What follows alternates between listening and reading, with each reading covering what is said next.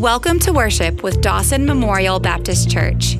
At Dawson, we seek to be found faithful as God's people as we become and help others become faithful servants of Jesus Christ. Now join us as we worship God through the teaching of His Word in today's message.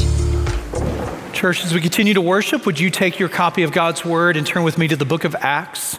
Acts chapter 5, verse 12 through verse 42 is going to be our guide this morning. Acts chapter 5, verses 12 through 42. So we continue in our series through the Acts of the Apostles here. Some of you are old enough and you've had this experience many times in the past where you've had a church pictorial directory picture taken and you've sat through that individually, you sat for that with your family. About 10 years ago in a previous church, Danielle and I, along with our boys, we were getting our picture taken as a family. And as we were getting our picture taken, we got it taken, went to the place where they're sort of selling us at here's your free picture, here's package A, here's package B, here's package C, package D. And you can get none of these packages here, but there's a $25 upcharge if you want us to retouch the picture. And that was new to me. Now that there's nothing about retouching a picture that not everyone has the opportunity to do on your own phone. You take a picture on your cell phone, there are all kinds of filters that you can use. But 10 years ago, with the pictorial directory pictures, this was a little new. So I kind of asked, well, what are you going to retouch on our picture here? And it's like, well, you'll have less gray hair, your teeth will be a little whiter, any of these stray hairs, we'll be able to air touch those out of the picture here. I will tell you, I looked so good 10 years ago. You should have seen that picture. You should have seen that picture after they figured me out there. No. So the whole church for $25 had the ability to have these retouched pictures in the church pictorial directory. I tell you that story because for all practical purposes, we're looking at the first church pictorial directory 2,000 years ago. This is what the book of Acts is. We have portraits of the early church that come at us one after the other, and you need to know that none of them are retouched. These pictures are not spotless. They're not sanitized. This isn't sort of this Edenic state of the early church. Hypocrisy shows up in those early portraits. Deceit shows up in those early portraits. The very judgment of God shows up in Acts chapter 5, verses 1 through 11, where we were last week. We looked at the story of Ananias and Sapphira. We looked at the deceit and the hypocrisy that was threatening the very unity of the church there. And it wasn't a spotless, sinless picture. It wasn't then, it's not now. And Luke, under the inspiration of the Holy Spirit, gives us the result of what happened with the death of Ananias and Sapphira, with the judgment of God that comes. And the verse 11 tells us in chapter 5 that great fear came upon all who were in the church. You can just imagine the word on the street. You're in Jerusalem, you're walking down. You know these guys and these girls that are worshiping Jesus, the Messiah? Did you hear about what happened last week? 2 of them died. Could you imagine that this is not the way to win friends and influence people right here? If you're going to come up with an early church growth strategy that's going to draw them in, 2 people dying in the worship service is not the way that is going to bring them all in. But they come and the church grows. And how does that happen? We hear the word of the Lord. Acts chapter 5, verse 12. After these traumatic events, we read, now many signs and wonders were regularly done among the people by the hands of the apostles. And they were all together in Solomon's portico. None of the rest dared join them. There's still some rather skittish here, but the people held them in high esteem, and more than ever believers were added to the Lord, multitudes of both men and women, so that they even carried out the sick into the streets and laid them on cots and mats, that as Peter came by, at least his shadow might fall on some of them. The people also gathered from the towns around Jerusalem, bringing the sick and those afflicted with unclean spirits, and they were all healed. Do you see that? I mean, it's right there in the Bible. Do you see that? They all were healed. We don't have Luke in this moment giving us any kind of sort of footnote to this or disclaimer to this. Not all. They all were healed. I mean, this is the work of God that is occurring in a way that is wholly unique. If you're walking through the book of Acts, there's sort of a cinematic quality to it, in the sense that there are going to be some times where you have these close-up shots of what's happening, and then they're going to have these panoramic shots that pull out and show you sort of like a 30,000-foot overview of what's happening. We've already had this in Acts chapter 2, verses 42 through 47. We've already had a previous one in Acts chapter 4, verses 32 through 37. And now we have this sort of James Earl Jones voiceover of what's happening in the early church in Acts chapter 5, verses 12 through 16. And just so everybody can keep up at home here, Luke wants us to know how this church is growing. In chapter 1, you got 120 early followers of Jesus. At the end of Peter's message in Acts chapter 2 at Pentecost, you've got 3,000 that are added to the 120. So we've got 3,100 approximate followers of Jesus. Acts chapter 4, verse 4, Luke tells us that we've got 5,000 men. So he stopped counting the children. He stopped counting the women. Now we come to Acts chapter 5, and we're not even using numbers anymore. Just a great multitude. So we got thousands upon thousands that are following Jesus, and the apostles are doing these signs and these wonders here. The sick are being carried out to the streets, verse 15. Those who are demon-possessed were brought from the surrounding towns to Jerusalem, and they want to get so close that maybe even the shadow of Peter can fall upon them. It doesn't say that the shadow heals these people, but they want to get close to Peter because something is happening here that no one can explain. The Lord is building his church is what's happening. And through awe and wonders and signs that are happening here, and Peter and the early apostles, listen, they're not growing this church because they've got this strategic market-tested message. This isn't that they get together, these focus groups 2,000 years ago, and say, we're going to preach this message, and we're just wondering what rough edges we need to maybe soften a little bit. How does this sound to you?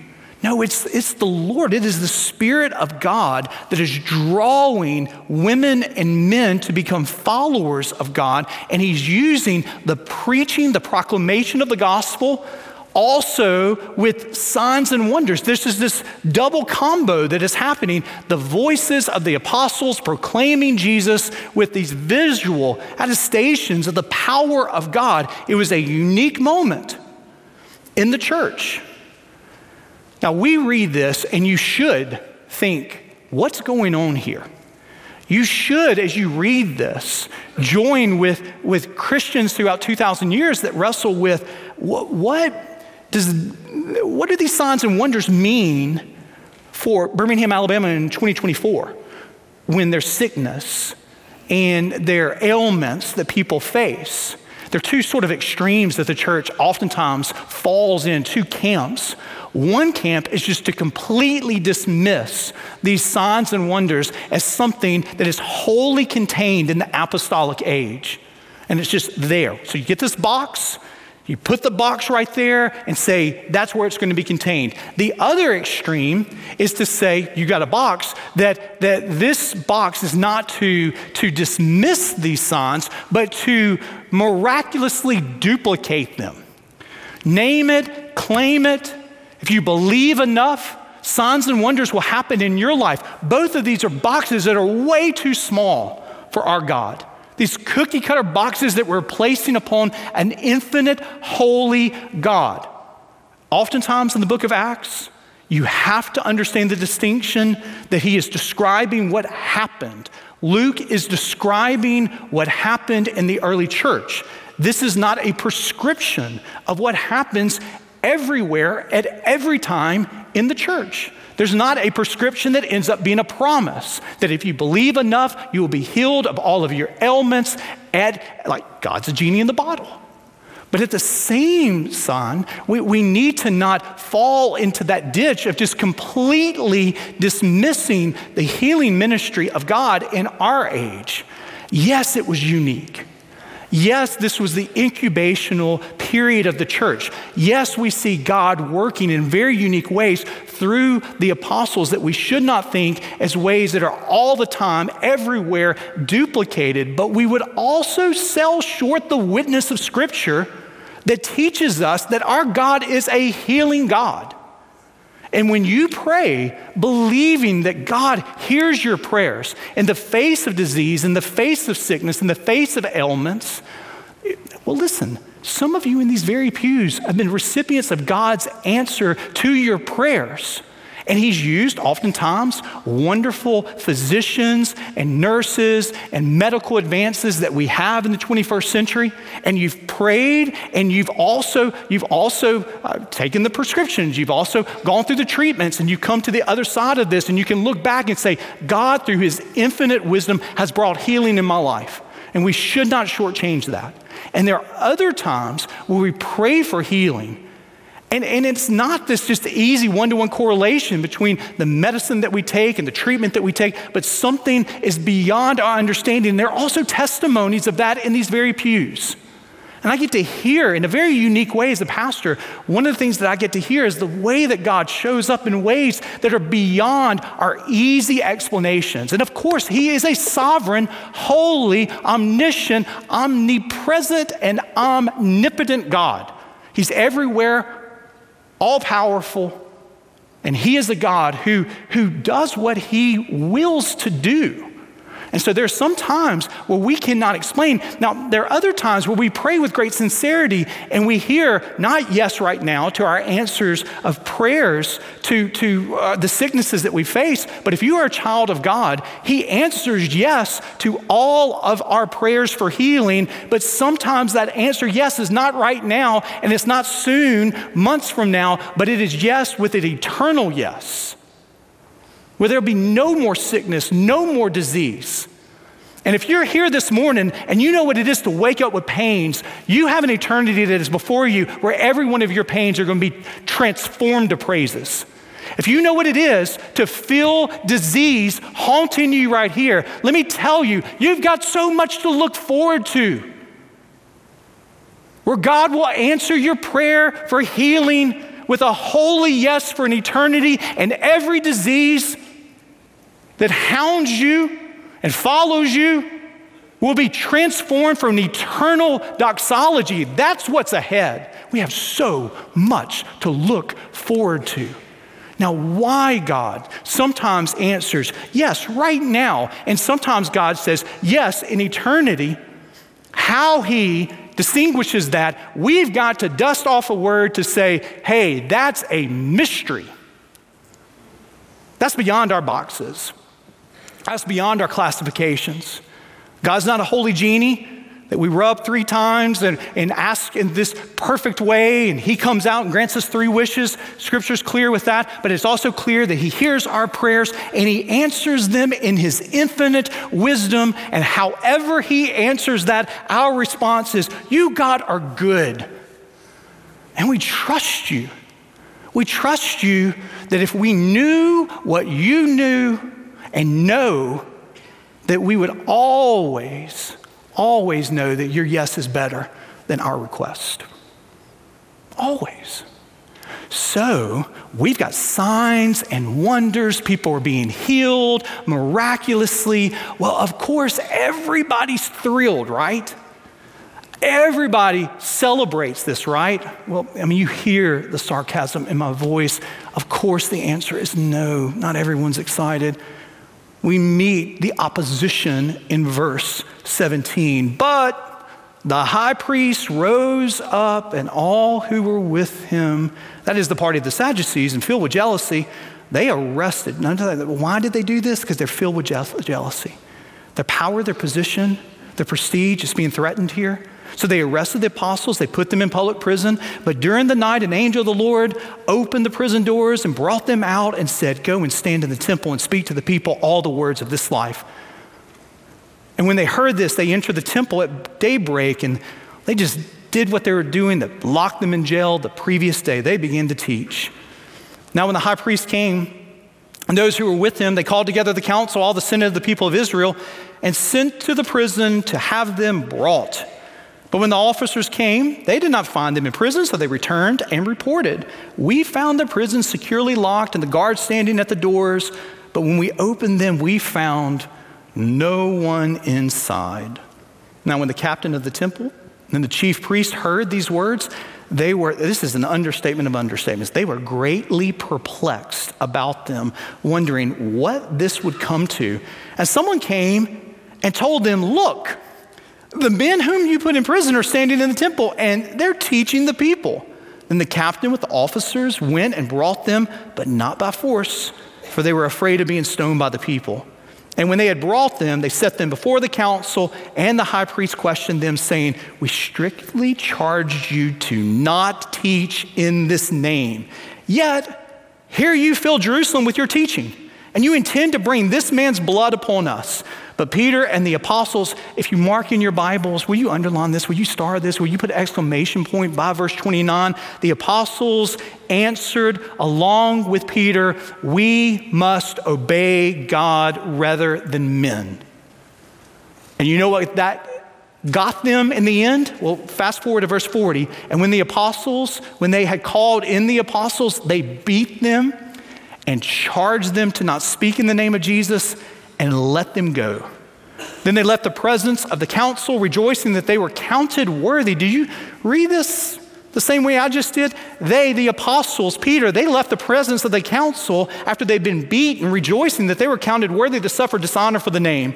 And every day in the temple and from house to house, they did not cease teaching and preaching that Christ is Jesus, come what may. Now, this is the same song, second verse, chapter 4. Peter and John, they show up on the scene there in the temple, and there was a lame man who'd been sitting before the gate called Beautiful day in and day out, and they healed that man. And in light of the healing, the religious leaders, they said, we've got to stomp this out. We've got to stop this movement here. Again, the Sadducees, the religious leaders of that day, they're threatened by the growth of this movement as they point to Jesus, the Messiah. They have power, they have position, they have financial accessibility. All of that they feel is crumbling around them. And so what do? They put them in prison. They lock them up. And just get ready, this is not going to be the last angelic prison break that we're going to read about in the book of Acts here. So the angel shows up in verse 20, and do you notice what the angel says? The angel gives an announcement to the apostles. Go back and start your healing ministry. No. There are other people to heal. No. Verse 20, go and stand in the temple and speak to the people all the words of this life. The next morning, the religious leaders of the day go to the very place where the apostles are supposed to be, and the prison is empty. Somebody someone simultaneously said, aren't those the guys that you put in prison right here? They're out there teaching. You remember those old silent movies? Sort of the Charlie Chaplin movies where sort of the bad guys are always kind of speed up and they're sort of bumbling, sort of running into each other. I mean, there's sort of a comedic effect to what's happening here. They're going to the prison, trying to find the apostles, and they're sort of running into each other as they realize that this has gotten out of their control. In verse 24, they're greatly perplexed. They're greatly perplexed. The high priest steps in and says, listen, I'm just going to tell you like it is here. Peter, the apostles, you have to stop this. You got to be silent about your Savior. We need to be mute. You need to be mute about this Messiah here. And Peter and the apostles, they simply say, sorry, can't give you that. Verse 29, we must obey God rather than men. Now I know it's moving to hear this. I mean, I know that as we see this early snapshot of the courage of Peter and the apostles, it moves us. This is your heritage, church. This is where we have come from. These are our ancestors in the faith who courageously in the face of opposition say, come what may, we will not be silent about our Savior. Come what may, we must speak of what we have seen and what we've experienced here. Now, as Christians, it's important for us to balance what Peter and the apostles are doing here and to hear it really carefully, because you would have the wrong idea if you listened to Peter and you listened to the apostles and you thought that you as a Christian were to glibly utter those words. You're getting the wrong idea. You're getting the wrong idea if you think that we should too quickly utter those words. I don't like that law, I don't like that law, I don't like that law, so I'm not going to submit to authority. Romans 13 is a really good passage to hold in tension to this very passage in Acts chapter 5, verse 29, that reminds us that authority is not bad. That God institutes authority, and he institutes authority for our flourishing here on this earth. Flourishing not just for followers of Christ, but for all who inhabit this earth. That authority and restrictions and laws, these things can be a part of God's common grace, his gift for the flourishing of our existence here on earth. But what we're dealing with here is very specific, and I don't want you to miss this here. What we're dealing with is when the ask of the land comes into direct conflict with the ask of God. When the ask of the land is in direct opposition to the ask of God, who wins out? The apostles are disobeying the authorities. Why? Because in Acts chapter 1, Jesus was right before them and said, you guys, like you right here, you're going to be my witnesses in Jerusalem, Judea, Samaria, and the uttermost parts of the earth. I'm giving you that task. And now what is happening, the religious authorities of the day say, you can do anything, but you can't be witnesses of him. And so we've got the law of the land in direct opposition to the very words of Jesus himself. Who is going to win? Will they be silent about their Savior? And the answer is no. Will they be mute about the Messiah? And the answer is no. And there is a principle to ponder that is not first introduced in the book of Acts, but it is a through line of Scripture. And that is simply, it is sinful to submit to sinful commands. And you see this in Scripture, don't you? Go back to Exodus chapter 1. Do you remember the most important person that was living in that ancient Near Eastern world? His name was Pharaoh. And Pharaoh said, all of the Hebrew boys, they have a destination, and that destination is for them to be drowned in the Nile. And you have these two bold and courageous Hebrew midwives, Shiphrah and Puah, and they said, the law of the land is coming into direct opposition to the law of God.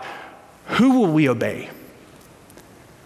And they opposed Pharaoh, which is absolutely unheard of, because they would rather answer to God than to answer to him. Then you fast forward to Daniel.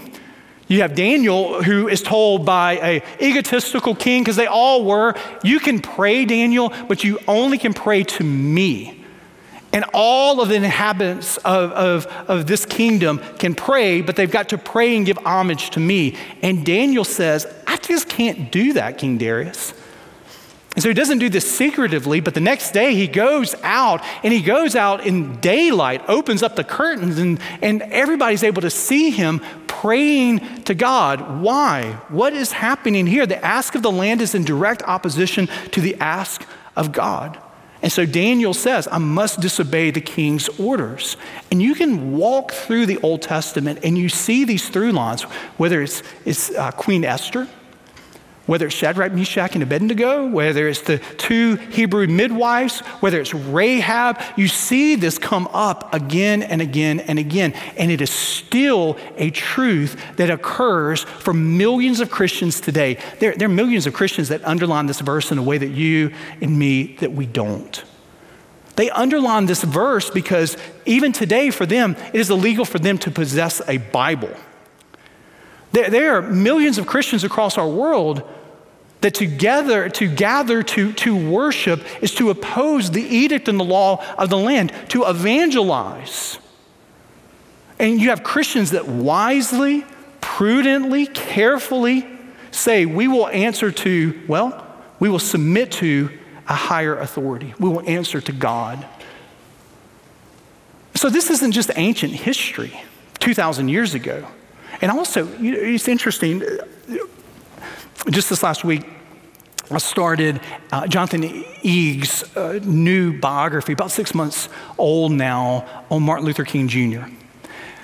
And I was reflecting upon what King did very close to where we are right here. 1963, Dr. King is put in jail in Birmingham.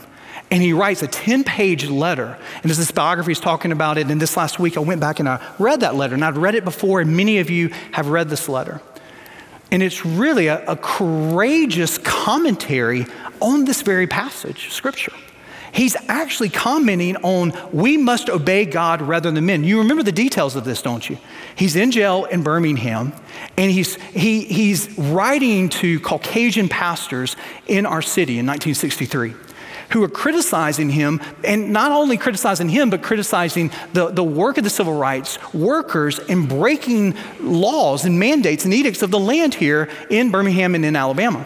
And King writes, he's using Thomas Aquinas, he uses St. Augustine, but he's commenting on this very passage right here about the laws being, unjust segregation laws. King, if you remember, was arrested. Why was he arrested? Do you remember that? Because he was parading without a permit. And King, in his letter from a Birmingham jail, said, there's nothing wrong with an ordinance that would give you a permit to have a parade, but what he criticizes is this ordinance that was being used to preserve segregation and to deny a certain group of citizens their First Amendment right to and privilege to peacefully protest. It's in that moment, King says, in very prophetic voice, that this law is unjust. So this passage is not as far in our rearview mirror of history as we might like to think it is. It's not just back in Egypt. It's not just back in Jerusalem, but there are Christians across our world that underline this verse, and it is tremendously relevant to them. There are Christians in our own city's history and the civil rights movement that looked at this verse in a way that many others did not look. Now, I want you to hear me carefully on this. I don't think that this is just a part of our history. I don't think this is just a part of the global reality of the persecuted church, but I actually think for Christians, increasingly, this will be a verse that Christians underline here in the United States in a way that we have not underlined before, because it's one thing for Christians to read this passage and say theoretically and hypothetically, we must obey God rather than men, but it's another thing when the law of the land and the very word of God come into direct opposition to one another. Like, who wins out at that time? It wasn't that long ago that our whole country was reeling with the entire world about what did it look like to safely gather? What did it look like for the church to worship and for other institutions to continue to operate in the midst of COVID restrictions and COVID lockdowns? And it wasn't that long ago that you knew, as I knew, of churches that were looking at this passage in a way that we weren't having to look at this passage, actually. I had some friends of mine who were pastoring in different states, and when I would talk to them, the way that they were trying to navigate this faithfully, to submit and to honor authority, but also to be wise and to be biblical in the midst of this. And it was interesting, some of the conversations they were having to have, because they wanted to honor authorities, but there were restrictions that in many ways were draconian, that were placed upon churches in a very unique way. And they weren't just Christian churches, but religious communities of all different faiths. And the irony of liquor stores and marijuana dispensaries being deemed as essential services, and faith communities having to pause indefinitely, place so many Christians in a place where they were looking at this passage, verse 29, we must obey God rather than men. And they looked at it not theoretically nor hypothetically. And it wasn't that long ago in another state where Christians were having to wrestle with what did it look like when you have arbitrary numbers of no more than 100 people could gather. And I had a pastor that I knew as a friend who had a sanctuary that was enough where people could socially distance and have really over 1,000 people in his sanctuary, and having to wrestle with what do we do in the state that he was serving in and continues to serve in with these kinds of restrictions that are being placed upon us. Now listen, no one wants to go back and relive those COVID days. Hindsight is 20/20 for all of us when it comes to these discussions. But we would be really naive as people of faith to not honestly look back and to realize that in some places of our country, there were faith communities, not just Christian communities, but all faith communities that were treated unfairly at best and unjustly at worst.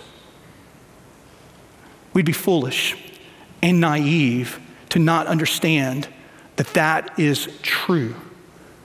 Now, what does this mean for you? Now, I've got to be honest with you. I don't know. What does this passage, we must obey God rather than men, what does it actually mean for you? I don't know. For many of us here in the sanctuary, the answer most likely is nothing. You will not most likely be placed in a situation where the authority or an authority is asking you to submit to a sinful command. And so it very well could be that for decades to come, you individually will not be in a situation like Peter and the apostles are in, but we must not ignore that there are thousands upon thousands of Christians that this is their daily existence. And so we stand in solidarity with the persecuted church. We pray for men and women who underline this verse, and it is not theoretical and it's not hypothetical. And we also realize that this morning we had 6-year-olds that were singing behind us, and 8-year-olds, and 10-year-olds. And I would dare say as your pastor that in the decades to come, that our children and grandchildren are going to underline this verse, and it very well might not be as theoretical or hypothetical as we might even feel that it is today sitting in these pews. And so the question is, what happens when our allegiances collide? What happens when our allegiance at a workplace or an allegiance in our community or an allegiance with an authority collides with our ultimate allegiance that is given to God? Who gets the last word in your life?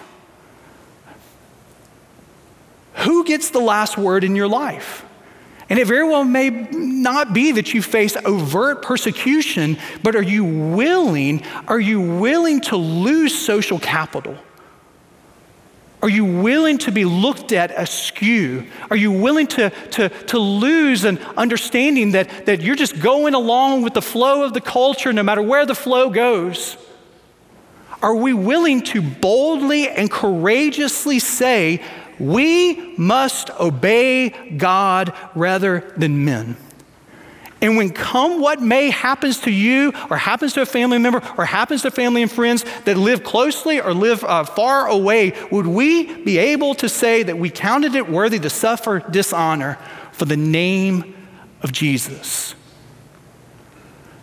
Those questions might not be as hypothetical as you think they are. Thank you for joining us today.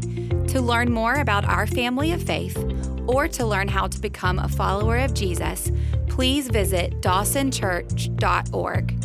Until next time, may the grace of the Lord Jesus Christ and the love of God and the fellowship of the Holy Spirit be with you all.